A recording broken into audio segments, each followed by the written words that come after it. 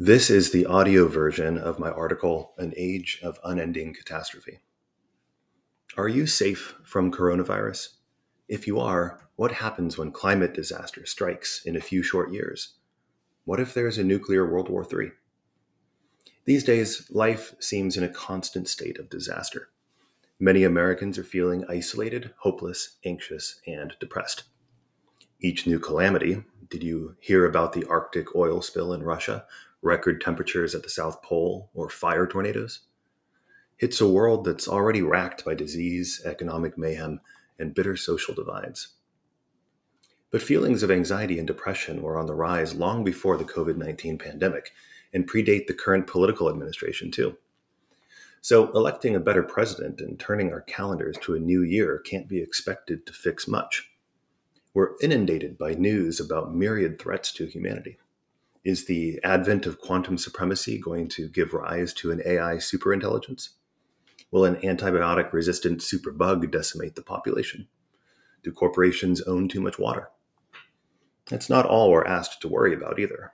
What about systemic racism, economic recession, opioid addiction, cancel culture, indigenous land rights, LGBTQ rights, illegal immigration, refugee crises, cultural appropriation, elder abuse, ageism, ableism, sexism, internment camps, genocide, civil war, border control, separatist movements, Israel and Palestine, the South China Sea, Puerto Rico, Hong Kong, Taiwan, Kashmir, Ukraine, Xinjiang, Somalia, Syria, Sudan, Mauritania, Boko Haram, cartels, gun violence, police militarization, terrorism, human trafficking, child soldiers, child labor, propaganda, religious persecution, the Great Firewall, internet access and censorship, threats to journalism, human rights abuses.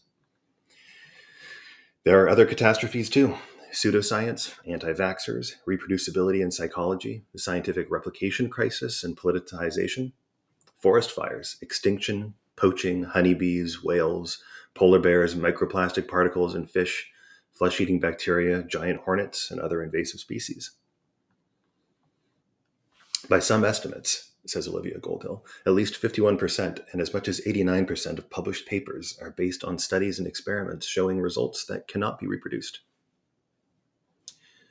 Extreme weather events, solar flares, asteroids, ocean acidity, droughts, pollution, nuclear waste, cancer, bioweapons, Monsanto, Blackwater, Exxon, Enron, Capital One, the gender wage gap, wealth gap, social justice, AI bias, sexual harassment, abortion, white supremacy, representation, reparations, affirmative action, prisons, police unions, sanctuary cities, honor killings, Me Too, FGM, BLM, TERFs, SJWs, UFOs, GMOs, EMPs, UBI, ISIS, the UN, the 1%, incels, QAnon, Antifa, wokeness, privilege, intersectionality, gender roles, hashtag OKBoomer, Gen Z, Karens, millennials, food insecurity, health insurance, corporate conglomerates, golden parachutes, bailouts, supply chains, the Fed, the gig economy and small business, oligarchy, consumerism, capitalism, socialism, communism, anti-Semitism, tribalism, nationalism, globalism, polarization, voter suppression, viewpoint diversity, gerrymandering, election integrity, super PACs,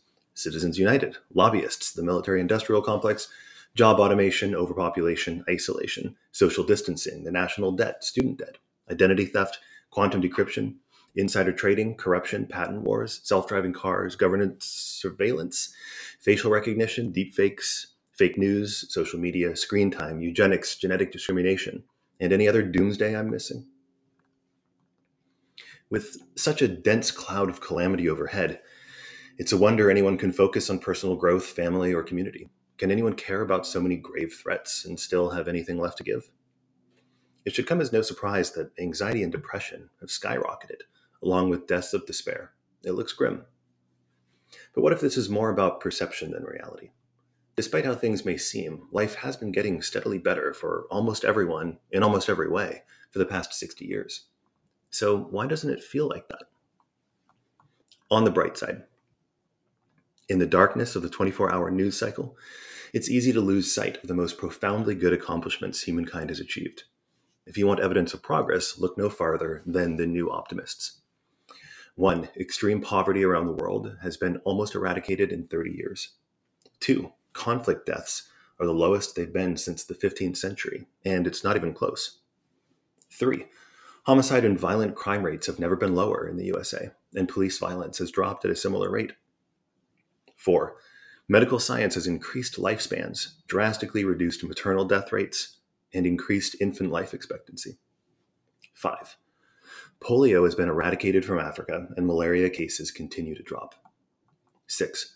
Education and literacy have reached astoundingly high rates. 7. We have easily enough food for the whole planet. 8. Access to safe drinking water rose from 76% in 1990 to 91% in 2015. 9. Population growth has slowed as women have gained reproductive rights and education. 10. Workers' rights are more commonplace and child labor is lower than ever. 11. Artistic expression and career choices have flourished as economies have grown. 12.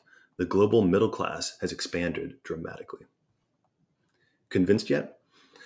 Of course, we can't ignore the very real problems and challenges that face us. But we can remember that by many objective measures, this is the best time to be alive for almost anyone. Yet, since the year 2000, unhappiness has been surging. Why the disconnect between perception and reality? Researchers have a number of theories, including a relatively simple one. As life continues to get better, our expectations keep getting higher, and we focus our discontent on whatever problems remain. Some other contributing factors? We fall for nostalgic visions of how life used to be. As the saying goes, all it takes to believe in the good old days is a bad memory. We fall for idealized versions of what life could be like. Sometimes it's more comforting to compare our brains to AI than to those of our primate cousins. Is it realistic to look at the best features of other societies and wish we could implement all of them without accounting for the negatives that come alongside? What happens if we set standards that are impossible to achieve and are loath to accept anything less? There's a lot of money to be made by keeping media audiences in crisis mode. Media has refined its ability to generate advertising revenue by driving attention, outrage, polarization, fear, and disgust. We normalize good things that happen incrementally and think catastrophic things happen more often than they do. In the past, an untimely death might have been so common that people were accustomed to tragedy and prepared for it. By contrast, now that most children become adults and most adults grow old, untimely deaths are so rare they seem more tragic. This can lead to safetyism. Similarly, as violence has become less common, we feel more shocked when incidents do occur. Good health, longer lifespans, reduced warfare, clean food and water, quality food, and better education are not translating to feeling more satisfied about our lives. Rather than in-person social contact, we have more screen time that allows us to compare our everyday moments to the best moments we see shared on social media. We often think we're lonelier than everyone else. Close proximity comparisons and disparities are more salient to our brains. For example, we focus on the gap between ourselves and super wealthy fellow citizens, and are less enraged about the wealth gap between ourselves and the rest of the world. Keep in mind that a household that earns more than $250,000 is in the global 1%. Some of us are caught up in the idea that good mental health is achievable, at least in part via medication. These ideas are just scratching the surface, and the case can be made that discontent is necessary for progress. Whatever the causes are, as life across the planet has improved, the US has only become unhappier. What to do about it? As hard as 2020 was, turning the page to 2021 wasn't going to suddenly fix things. We may need to make peace with the idea that some things aren't fixable. Despite that, no matter what the issue is, there are always helpers who are trying. On the flip side, people who are closest to and most passionate about the issues tend to want your attention and have incentives like fundraising and publicity to make sure their cause seems the most critical. So in the midst of all of that, here are a few ways to stay grounded without ignoring the problems. 1. Recognize and acknowledge negative feelings. They are not unreasonable. 2. Focus on what you can control. Everyone can play some small part without needing to fix everything. 3. Consider meditating in the morning and not looking at your phone until 10 a.m. 4. Practice gratitude and graciousness. 5. Give back and pay it forward. Some can donate to causes they care most about. Others can give their time to simply be there for someone. 6. Tune out mass media news coverage more often. Take some time away. 7. Look for and share positive stories. Social media is fine-tuned to put negative and outrageous information into your feed.